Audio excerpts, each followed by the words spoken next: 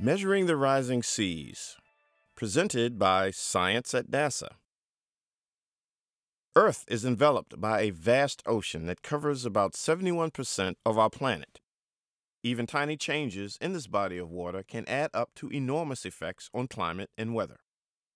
The Jason 3 satellite, launched on January 17, 2016, will allow scientists to continue a 23-year record aimed at studying Earth's ocean to better understand and forecast our climate, months and years into the future. Jason 3 project scientist Josh Willis of NASA's Jet Propulsion Laboratory in Pasadena, California, says Jason 3 will measure the rising oceans and changing climate for the next 5 years. Jason 3 is the latest in a series of satellites that accurately measure the height of the ocean surface dating back to the launch of Topex Poseidon in 1992. Next came Jason 1, launched in 2001, and then Jason 2, launched in 2008. Jason 3 will be joining Jason 2 in orbit. For Jason 2 and Jason 3, the National Oceanic and Atmospheric Administration, or NOAA, and the European Organization for the Exploration of Meteorological Satellites, or EUMETSAT, joined an international partnership with NASA and the French space agency CNES. Willis adds that from one mission to the next, we want to overlap our Jason data and stitch it together to give us a consistent story of how our climate is warming and our oceans are changing.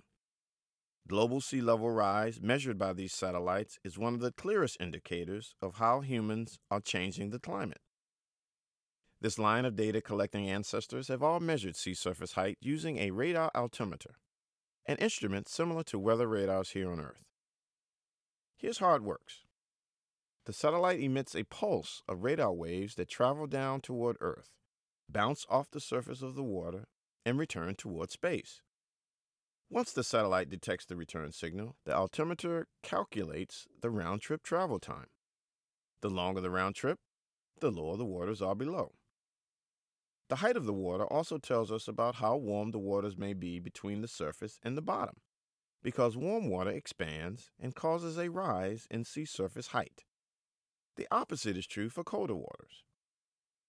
Ocean temperatures are making big news right now as a massive band of warm water builds up and moves from west to east across the equatorial Pacific Ocean. This phenomenon, called El Niño, causes abnormal weather patterns around the globe. Ripple effects could include rainy and cooler weather in the southern United States and a chance to put a dent in California's current drought. A reverse of the El Niño phenomena, called La Niña, is associated with the drought in the southwest. Willis says, El Niño is here.